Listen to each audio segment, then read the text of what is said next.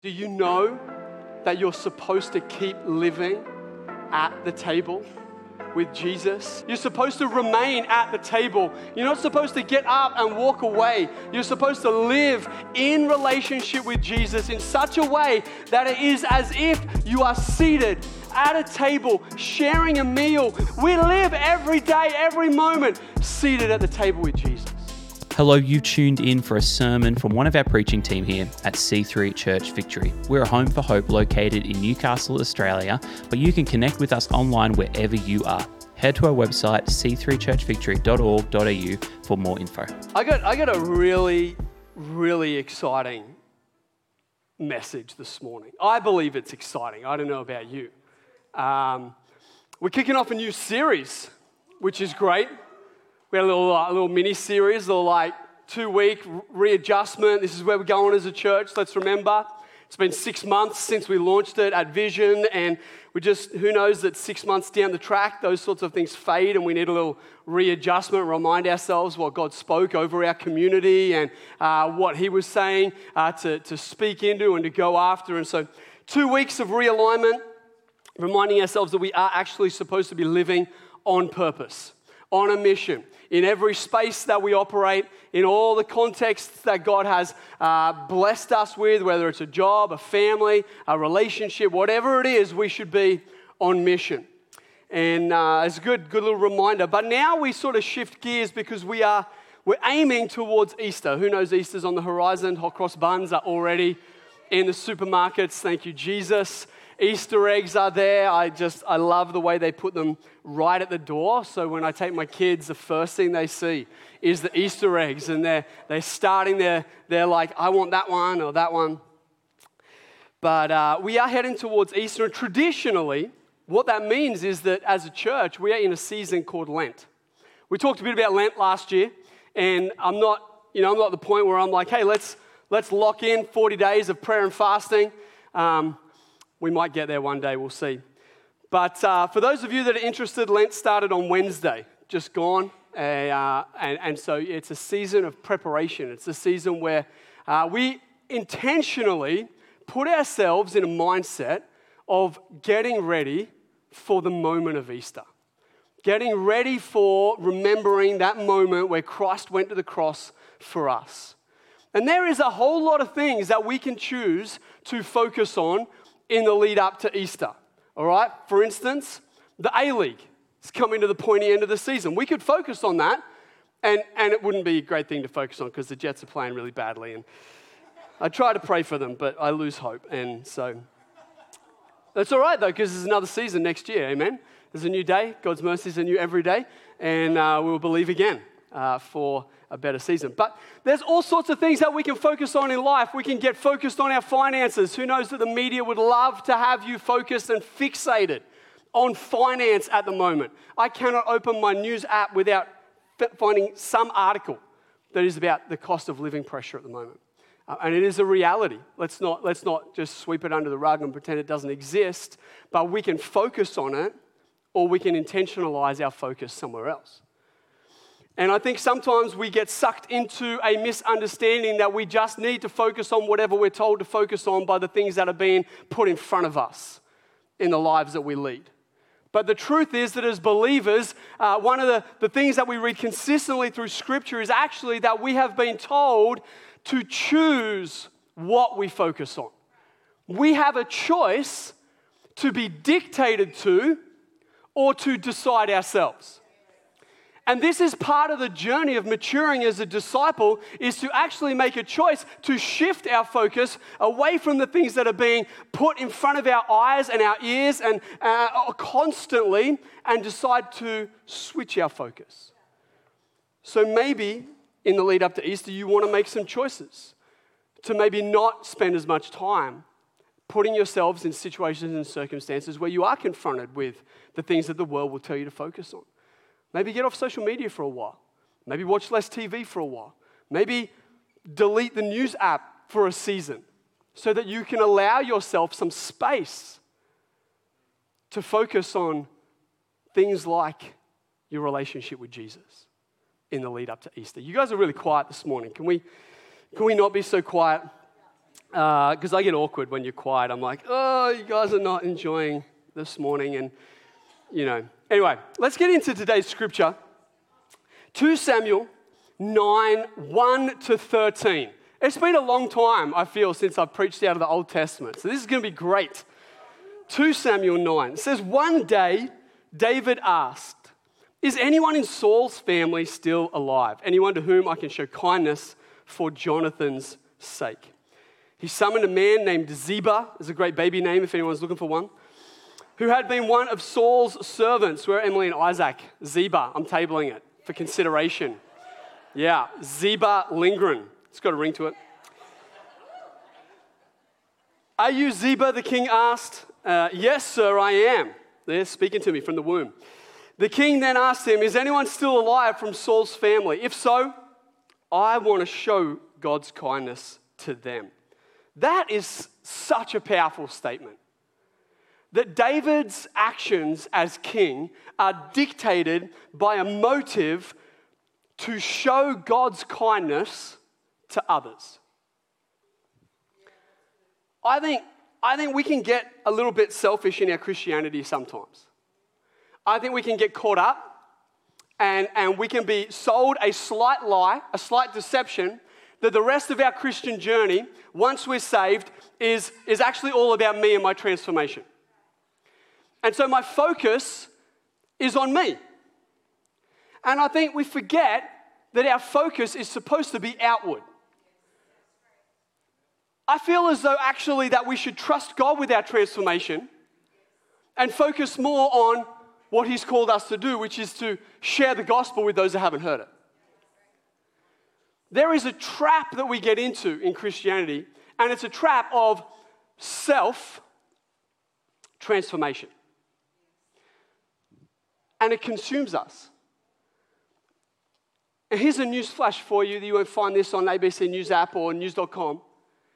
You are never going to finish transformation this side of the grave. Doesn't happen. However, we have a limited time to allow the kingdom of heaven to come through us and impact the lives of others. We have a limited time to spread the gospel.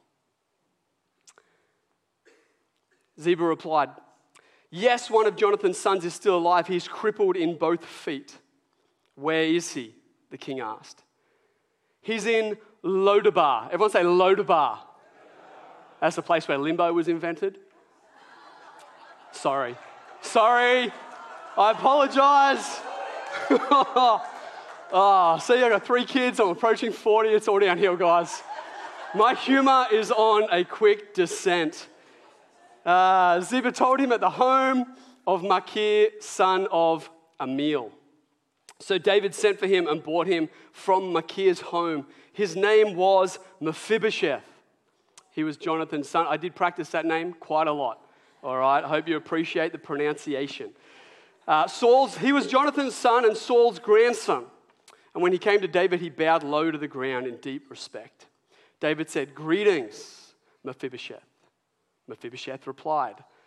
Sometimes I wish they just put one of those tricky names in once, and then they just said he. That would be heaps easier. I am your servant. Don't be afraid, David said. I intend to show you kindness because of my promise to your father, Jonathan. I will give you all the property that once belonged to your grandfather Saul, and you will eat here with me at the king's table.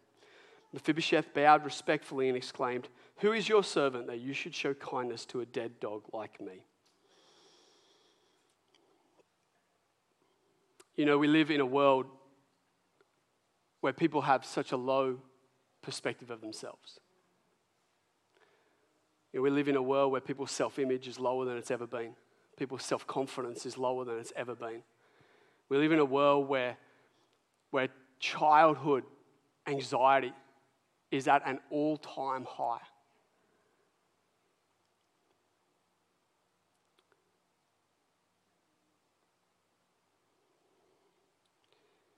And here we have Mephibosheth articulating what is resonating in the hearts of so many people Who am I? I'm nothing. I'm nothing. I'm a failure. I don't measure up. I'm this, I'm that.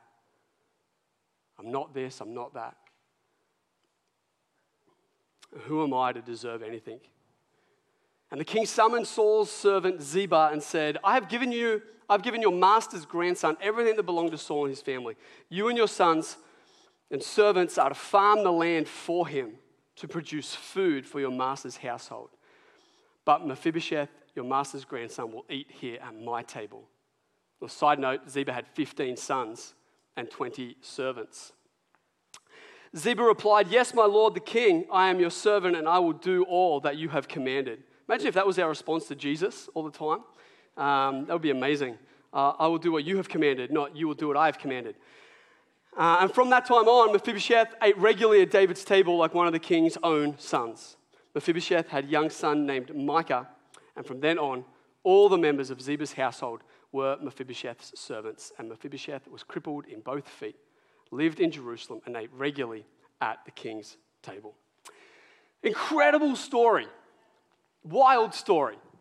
Really, I mean, it's actually, if you want to have some fun Bible read, it is sandwiched between some of the most gory and violent recounts of battles in all of the Old Testament. It's great. You got people like, we won't go into it, but if you want some exciting Bible reading, go and read the passage beforehand and the one after. It's full of gory battles. You'll love it. But I don't know if you've ever had an experience in your life that's sort of left you crippled. We're not getting into the deep stuff too early. I'm talking like surface, like you've hurt yourself. I rolled my ankle just after Christmas. It was a crippling experience. I was on crutches. I don't like crutches, I've decided. I ended up bruising my hands. Maybe it's just, because I'm a little too heavy, but that's all right. But I do remember in my teenage years, something that crippled me quite badly. I thought I'd share it with you. Who's interested in a little story? Like how did Pastor Nate hurt himself as a teenager story. So I grew up in Port Macquarie. I had a stepbrother, best mate, and the three of us used to get up to some mischief. And we lived not so far away from a beautiful beach, Lighthouse Beach, and down the end of Lighthouse Beach there's these amazing sand dunes. And we spent a fair amount of time down those sand dunes learning how to do flips and all sorts of things as you do as teenagers. And one day we thought, you know what? We're going to go sandboarding. Let's make sandboards, because we went to the surf shop and they were super expensive and we were teenagers and had no money. So we're like, easy, let's make them. We got some old skateboard decks. So, we're going to get a skateboard deck. We're going to work out how we strap our feet onto a skateboard deck, okay? And we went through a number of permutations of different straps and things and sketching them out and working it out. And eventually we landed on the idea that we would use the reef sandals with the 3 straps, right? Because you need the 3-strap binding for secure. Because we weren't just sandboarding, we were going off jumps and all sorts of things. And we're like, well, we can't attach them from the bottom in any way because that's going to create drag, and we don't want drag. We want to slick sliding surface on the base of the skateboard deck. And so we're like, well, okay, we'll attach them from the top. And we tried glue, and obviously it wasn't strong enough because as soon as you move your foot, it snapped off. And we're like, something stronger than glue. And we're like, let's screw them onto the skateboard deck. I'm like, genius. That's a genius plan. Okay? And so we got the 2 reef sandals, and we're screwing the sandals in. And of course, you don't want the screws to come out the bottom. So we're not screwing them all the way down. We're just screwing them enough that they're holding the reef sandal so they can't spin and come off. Okay? It was a fine balance. All right, and we got it, and we tested them out. We're in there, and we're like, this is genius. They're not moving. We're going to have an amazing time. And so then we pack them all in the car, and we drive down. And from the car park to the sand dunes, it's probably like a 15-minute sand hike, okay? You're hiking in over the back dunes to get to the dunes that you want to sandboard in. And so we were young, and we had lots of energy, so that was fine. We got in there, and we were pumped. We're sitting at the top of the dune that's got maybe, about a meter drop, and then it goes steep. And we were like, we're going to jump off. We're going to do a method grab. I'm all over that.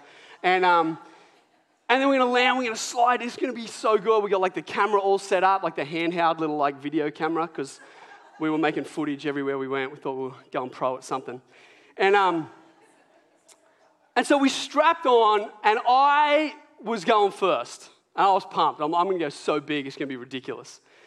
And so I'm sitting on the edge, and I strap the sandals in, and I'm standing up, and I'm ready to go. And I launch as hard as I can. I'm big grab, and I come down, I land. And as I land, the reef sandals squish. They take all of the pressure, and they squish down. I don't know. I didn't see how far they squished, but they squished, okay?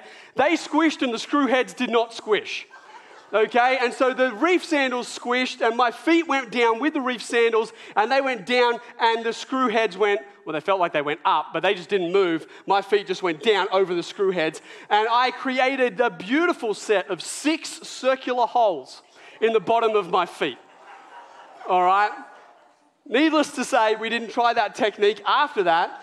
But from that point on, I was crippled. I had to walk that 15-minute hike back over the sand dunes with blood coming out of my feet and sand getting in the holes. And look, I don't need that much sympathy. I was 17. I was pretty dumb, and they healed pretty quick. But I don't know if you've had an experience like that where you're just like young and doing something, and you come away not being able to walk for a week, crippled. This is my poor way in which I relate to Mephibosheth's story, not being able to walk. His was somewhat more dramatic.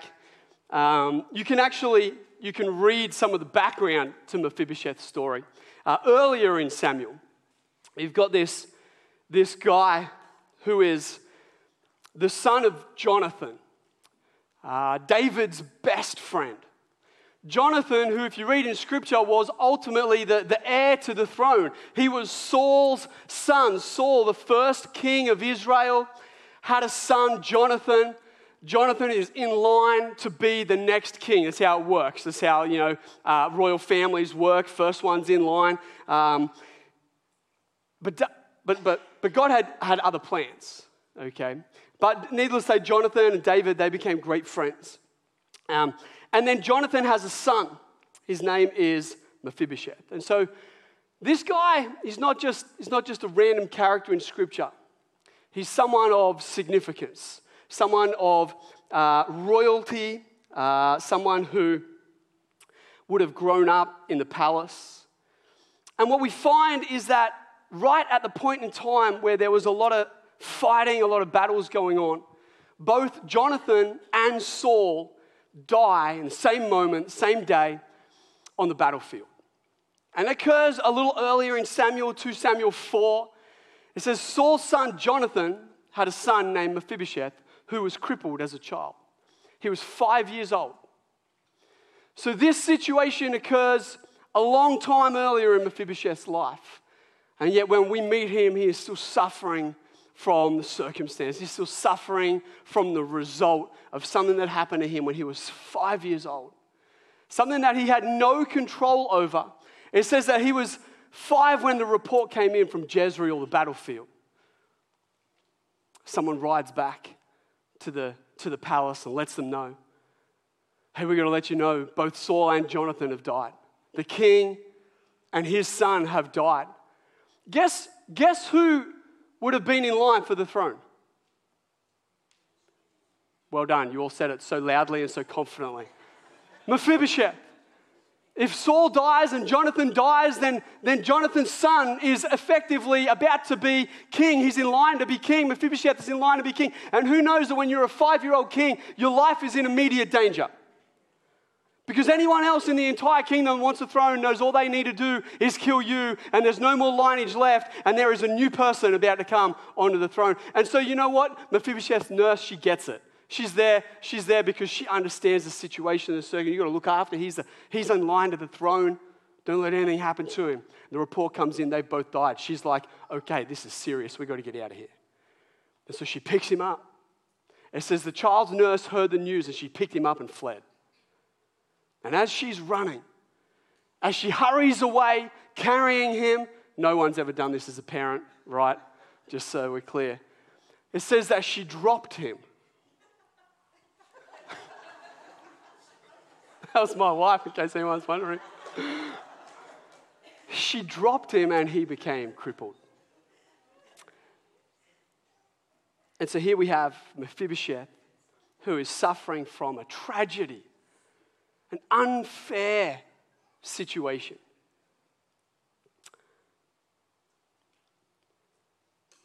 Through no fault of his own, he suddenly, for the rest of his life, can't walk. The only son who was online, he was a prince, royalty, privileged. He's grown up in the palace. He's got everything that he wants surrounding him. I mean, he is living in opulence and luxury. I don't know about anyone else. Anyone got a stay-at-home nurse look after their kids? No? Yeah, no, me neither. He goes from being incredibly significant, and there's this one moment. It's not even his fault. He's probably not even aware of what's going on. This nurse scoops him up. She starts running. She trips. Crippled. And as a result, instead of significance, instead of position of power and influence, Mephibosheth drifts into insignificance. He drifts into a place of abandonment where he would never hear from him again. If it wasn't for David and David's desire to show goodness to anyone left in the entirety of Saul's, if it wasn't David's desire to show goodness, this person would never have been heard of again. He would have drifted out into complete insignificance, completely abandoned, completely rejected, completely dejected. It's funny because if you read in other parts of Scripture, in Chronicles, where there is, long lists of the accounts and the things that we sort of skip over in our Bible reading plan, like I don't want to read that person was the son of this person, was the son of this person. I don't blame you, all right? I find those quite boring. But at times, if you dig into that, what you find is that in the lineage of Saul and Jonathan, there is no Mephibosheth. There's a different name. There's a different name, and the name that is listed in Chronicles is Merib-Baal. If you know anything about sort of Scripture, you know that people in the Old Testament, they're named with significance. Baal being the pagan god, okay, that we read about so often in Scripture, often put up as the one they worship, the golden calf, okay? And so here we have the son of Jonathan is named Merib-Baal, which means to contend with Baal. He's been named with so much promise. He's been named with so much destiny in mind. He's been named as a warrior, one that was going to stand and contend for the spiritual destiny of the nation of Israel. He was going to stand against all of what came with the pagan god influence on the nation of Israel. He's been named with prophetically as like, you are going to stand against this.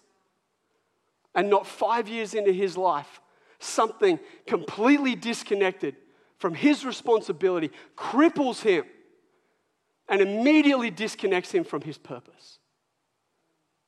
Immediately disconnects him from the thing that his parents saw on his life as a little baby and said, you are going to be this. And how relevant is that to us? How relevant. You don't have to go too far to ask a parent about the dreams they have for their kids, about the wonder and amazement and destiny that they see in their kids, the skills, the abilities, the desires they have for them to do things of greatness and significance. But I don't know how old, maybe not 5, maybe 5.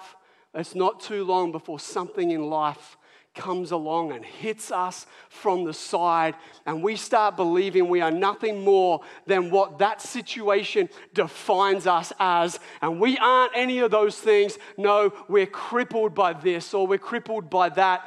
And maybe you started out with promise, with potential. Maybe you believe the things that your parents said over you, or maybe you grew up in a house where your parents didn't say those things over you. They said all sorts of other things, and it was their words that feel like have crippled you. Maybe you started out in a happy family, a stable home. Maybe you didn't. Maybe it's just later in life. Maybe you're in your job, and you stepped into that job with so much confidence. You're like, I've got this. I'm going to change this place. I'm going to do this. I'm going to do that. Maybe it's in your marriage. Maybe it's You stepped into a relationship, believing for something. But it hasn't gone that way, and you feel as though something has crippled you. You're going to do so well. You had plans to do so well. You were on track. Everything was going so smoothly. Everything was falling into line. And then out of the blue, something crippled you. I know for me, growing up, going through family breakdown, maybe that's your story too. Maybe you're watching online today. You've never set foot in a church. I want to tell you there's hope for you here. There's hope for you. This story speaks of hope, but maybe right now you're feeling hopeless. Maybe right now you're feeling like Mephibosheth, where the situation has so crippled you that it defines you. Maybe it's that job that you lost, that divorce you went through. Maybe you've lost your business. You started out believing that even that God had called you into this, but somehow along the way, stuff went down that was different to your expectations, and now you've lost your business. Maybe you got a diagnosis that you weren't expecting.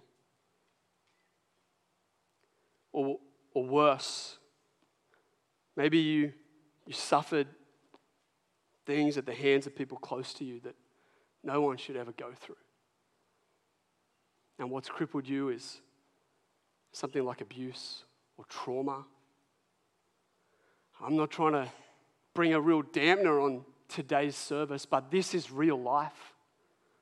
This is the stuff that happens to us along the way.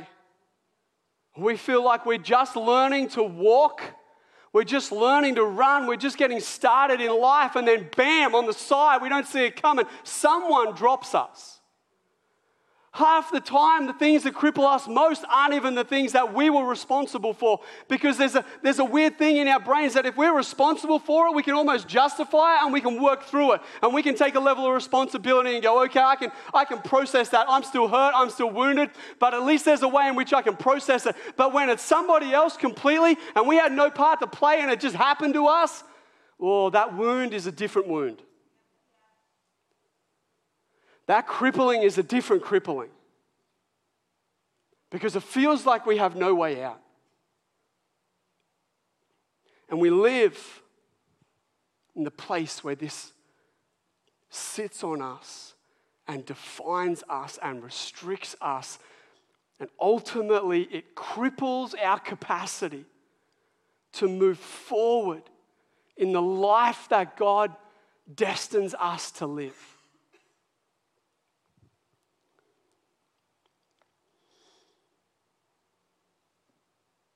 I wonder, what has life thrown you? I think we would all have a story. I don't think any of us get through life without taking hits. I don't think any of us get through. Maybe some of the hits are on different scales, and that's okay. We're not here to compare hits, okay? It's not like the Big Bash League, like which 6 went the longest. I don't know. We're not here to compare that. What we are here to do is acknowledge collectively that this place is as much a triage ward for wounded humanity as it is as a place where we get our mission before we go out to rescue others. I'm here to remind you that you're not called to get to a place of complete health before you take a hold of the mission. It's a both and. We come in, we get patched up, we get healed a little bit more. It's a step-by-step journey, but we don't stay in expecting like, well, I'm just going to stay here until I'm perfectly healthy and happy. And no. We step in, we receive levels of healing, we walk that out with Christ in our day-to-day life on mission for Him and with Him. We are both a hospital and a rallying point for the mission of God. That's what the house of God is. That's what the community of believers is. We stand arm in arm with each other when we feel as though we're crippled, that we can't walk. We bring people to the place where they can receive healing so that we can go out and bring others to the place where we found our healing.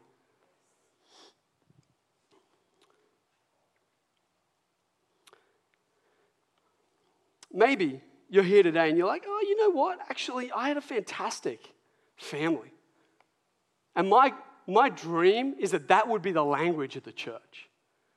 That we would build families of strength, of love, that we would build marriages of strength and commitment, okay? That we would be raising a generation that knows what it is to grow up in a stable, safe home, a home that believes in their kids, a home that raises their kids, disciples their kids, speaks potential and life, speaks the destiny of God over their kids. I'm telling you, if you're a teenager or a young adult in this place, you have the capacity to begin that in your life. If it wasn't there for you, you are the starting point of the next generation of raising up and growing houses and homes and marriages that are stable and built on the Word of God, and raising up a new generation that knows what it is to be projected from a launch pad way higher than what some of us ever stepped off of. Come on.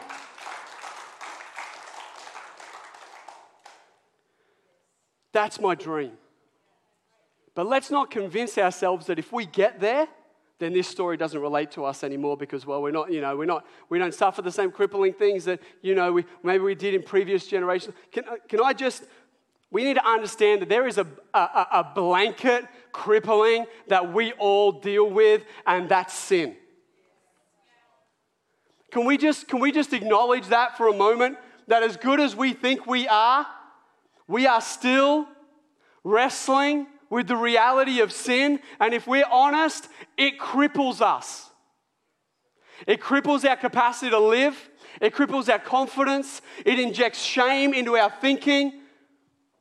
Sin, like nothing else, has a crippling effect on humanity.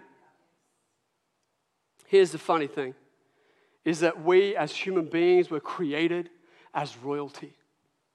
You want to relate this story to something? We can relate it to those moments in your life, absolutely. But do you want to know what this story speaks of? This story is a foreshadowing of the far bigger story of God's salvation of mankind, because we, humanity, are the child birthed in the garden for royalty. We were destined to rule on this earth. Our destiny was royalty. Our destiny was to rule in the place of a king. That was our destiny. But what crippled us was sin. And maybe you don't like that word. Maybe you're not used to that word. Well, I'm here to tell you today, I will say it as clear as I can. Sin is anything that murks the image of God. We are made in His image, and anything we do, say, or think, any attitude we carry, that is anything like just even off of the perfect, holy image of God, is sin. Let's not minimize that thing to a certain behavior. Let's not minimize sin to this list of things that I dealt with the first year I was in church, because, I don't say swear words out loud anymore. I only say them in my head. Or I don't think those things about other people as much as I used to. Or, no. If we minimize sin, we minimize the grace of God. If we minimize sin, you take the cross and you make it about this big.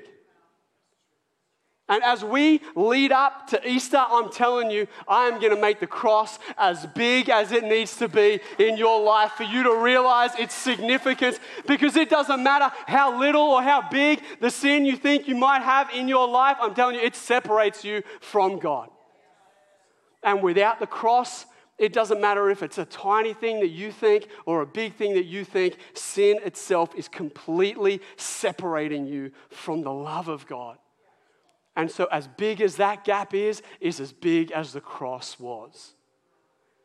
And I don't want to be a church that minimizes sin, because if we do that, we minimize the grace, we minimize the cross. And I'm telling you, we should be able to look at the size of sin in our lives and go, yep, it's pretty big. But the cross is bigger. His grace is bigger. His grace is more than enough. And the truth is, this story that we read about, Mephibosheth and David, this is the story of the gospel playing out for us, where David, who is the king, steps into this place that's presenting to us an image of Jesus. Where he says in that verse that his desire is to show the goodness of God to anyone? Is there anyone left that I can show the goodness of God to? Jesus says in Mark 2, verse 17, he says, healthy people don't need a doctor. Sick people do. I came to call not those who think they are righteous, but those who know they are sinners. David invites Mephibosheth. You almost start praying in tongues. If someone wants a gift of tongues, I'll pray for you. You start saying Mephibosheth a few times. It'll come. It'll happen. It's all right. But David invites Mephibosheth to the table. And do you know that's exactly what Jesus has done for us? You know, we talked a lot about what we were going to call this series. Simo presented a great name. I was all for it. It was Burgers with Jesus. But it got overruled. Despite me entitling the notes for the whole series, Burgers with Jesus, and posting that on our team chat, it got overruled. The name of our series is The Invitation. The invitation, because every single one of us live lives crippled.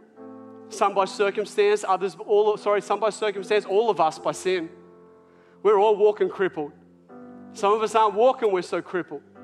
Some of us have got things going on in our lives where sin has taken root. Addictions, behaviors, things we can't break free of, and it cripples us. It cripples our confidence. It speaks to our identity. It tries to define us in certain ways. We're crippled by the activity of sin in the world. And Jesus is looking out going, is there anyone that I can show the goodness of God to? Come to me, all you who are weary. Come and sit at the table. The invitation to you today, it's not a once-off invitation. It's not just for that moment of salvation, although I'm telling you that is available today. The first time invitation is available for you today, but that invitation is an everyday invitation. The invitation every day to come to the table and eat with Jesus. That's a great image. David presents us with a beautiful image. Beautiful language where David says that from now on, you will be like a son to the King. Is that not the language of the gospel? Where we've been adopted into the family of God, where we have been born again as sons and daughters of the Most High King. And we sit at the table as sons and daughters. But you know, we can get caught up in this language and not really know how that translates to our life. For many of you here today, you're living post that invitation, that first invitation. But do you know that you're supposed to keep living at the table with Jesus? You're supposed to keep living in the eternal space of that invitation. You're supposed to remain at the table. You're not supposed to get up and walk away. You're supposed to live in relationship with Jesus in such a way that it is as if you are seated at a table, sharing a meal. We see all the way through Jesus' ministry, his number one way of operating is, I'm going to sit with people around a table. Why? Because he is presenting to us what a relationship with him and what a life after the cross looks like for us. We live every day, every moment, seated at the table with Jesus. That's our life now. That is the beauty of it, fully restored. Maybe someone had to carry you to the table. It doesn't matter how you got there. Right now, you're seated at the table with Jesus. And sometimes that's a little, what does that even mean? Nate, that's great language, it's a great picture. What does that mean? I think we can learn a lot from that image when we ask ourselves, what does it look like for us to sit across the table from a friend? And what does it look like for us to gather around a table, invite someone over to dinner and sit and be with them? What does that look like? I tell you what it looks like. It looks like there's a level of intentionality in that moment. It's a created space to connect. It's a space where we're welcome as we are. Who knows that when you're having a meal with a close friend, you don't have to put on a facade. You just get to be you. You just get to come to the table with kind of like all your mess and the crazy kids that are, doing whatever they're doing. And it doesn't matter. You're welcome. You're welcome as you are to come and to sit with Jesus at a table that he has prepared, that he has presented with us with all of this sustenance for our lives, every single thing that we need to live a life of godliness. He's laid out. There's this banquet for us to enjoy, a banquet for us to eat, for our soul to eat of peace and joy and all of these things, to sit in a place of intimacy, vulnerability, real connection, where there is conversation, where there is sharing and listening, actually enjoying each other's company, having fun, laughing together. It's personal, it's positive, it's a friendship. It's satisfying on many levels. And this is what we've been invited into. Not just a few practices, not just I'm reading my Bible, not just I'm praying through a prayer list. We haven't been invited to practices. We've been invited to a beautiful, real, sit-down meal with our Savior. And that to be at the core of our life. Everything that we do, I mean, we've just preached 2 weeks where you probably got more passion from me than you might get for a while, or I'll be honest. Because I'm passionate about people living on purpose. But if all we do is the things that we should do for God, and we forget that we preach the foundation of anything is that we are called to be with Him, if we miss the significance of the foundation, if we don't realize that the foundation we build permeates every other level, that if our foundation is poor, even when we come into community, there's going to be something lacking in terms of what we come in with because we're disconnected from Him. This is His body. And that when we try to be for Him and do things for Him, but we're disconnected from Him, it doesn't work. It uses a lot of energy and doesn't get any results. It's a quick path to burnout. Do you know the first thing? I don't know if we can go back to that Mark scripture, Mark 2. Can we go back to that Mark 2 scripture? Is that all right? Look at this, look at this. I have come to, say it, call. I have come to call. You know, you think we've moved on. We haven't. This might be a new series. We haven't moved. We're still working on what we have been called to. And this whole series, we're going to unpack what does it actually mean to be called to live our life out of the abundance of the table with Jesus. Because I think for some of us, we've been living disconnected from that space, trying with all our heart to do things for Him, live a life for Him. I should do this, I shouldn't do that, I should adjust that behavior, Let me tell you. I don't want to preach Jess's message. She's going to preach in a few weeks. She might even use Zacchaeus. But you know what? In that story, we're not told what changed his heart. We just know what happened at the table. We just know what happened when he sat and connected with Jesus. We go looking for all these programs and steps, and we miss the fact that we're supposed to stop and sit and just be with Jesus and just let Him minister to us. Imagine Mephibosheth. And this is where I'm going to land, I promise you. But Mephibosheth, right, he lives in a day and age where if a new king takes the throne, it's fairly standard practice that you just obliterate every single member of the opposing royal family, right? Like that's how it works. It's like, well, I'm king now. I'm going to kill all of you so you can't come back and try to take the throne. And Mephibosheth gets an invitation from David. Hey, come to my place. Yeah, thanks, Little Red Riding Hood. I'm definitely not going to do that. Oh, it's cool. I'm the lone surviving member of Saul's family, and the new king invites me over for dinner. Oh, I was going to say then, I should not say that. I'm like, that meal's going to go real well. You imagine the fear, the dread that Mephibosheth is feeling. Imagine he's like, I mean, he's not, is he? Because he's not walking. But Like he's crippled, so someone's carrying him in. But you get like the posture, nerves, anxious, scared to come to David. Thinks he's going to get punished, thinks he's going to be killed.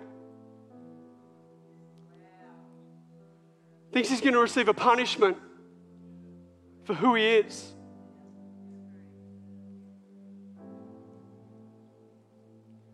Do you want to know what stops most of us being real with Jesus?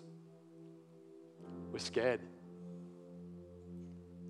We're scared that he will reject us because of what's really under the surface. We're scared that he'll punish us for the sin in our lives. And I'm here to tell you that every part of the punishment for sin fell on Jesus. There is absolutely no punishment remaining for those of you who are in Christ Jesus. John puts it better than I can. He says this, he says, such love has no fear. If we could just get the true understanding, if Paul says we never will, it was fun trying, of the love of God, how wide, how deep, the breadth of it. He says, because perfect love expels all fear. If we're afraid, it's for fear of punishment. And this shows, I'm sorry, I didn't write this, so if this is reading your mail, I apologize, not really. If this shows that we have not fully experienced his perfect love. You know what? I was in church for decades before I fully experienced the love of God. Like at a level that changed me, at a level that shook me, if you will, put me in a position of undeniability that there is a God who loves me. I had such a journey beyond that, but at that moment, I experienced something that changed my life forever. The perfect love of a Father who just wants to bring us back to the table of beauty and abundance and peace and joy. He just wants you to sit with him and receive from him. He has prepared a table for us, whether it's in the midst of your enemies, it doesn't matter. Whatever is going on around you, he is here today to meet with you. The question is, will you meet with him? Thanks for listening. If today's message really spoke to you and you would like to talk to someone about it, why don't you head to our website, c3churchvictory.org.au, to connect with our team. You can also find us and reach out on Instagram, Facebook, YouTube, and the YouVersion Bible reading app. We'll see you next week.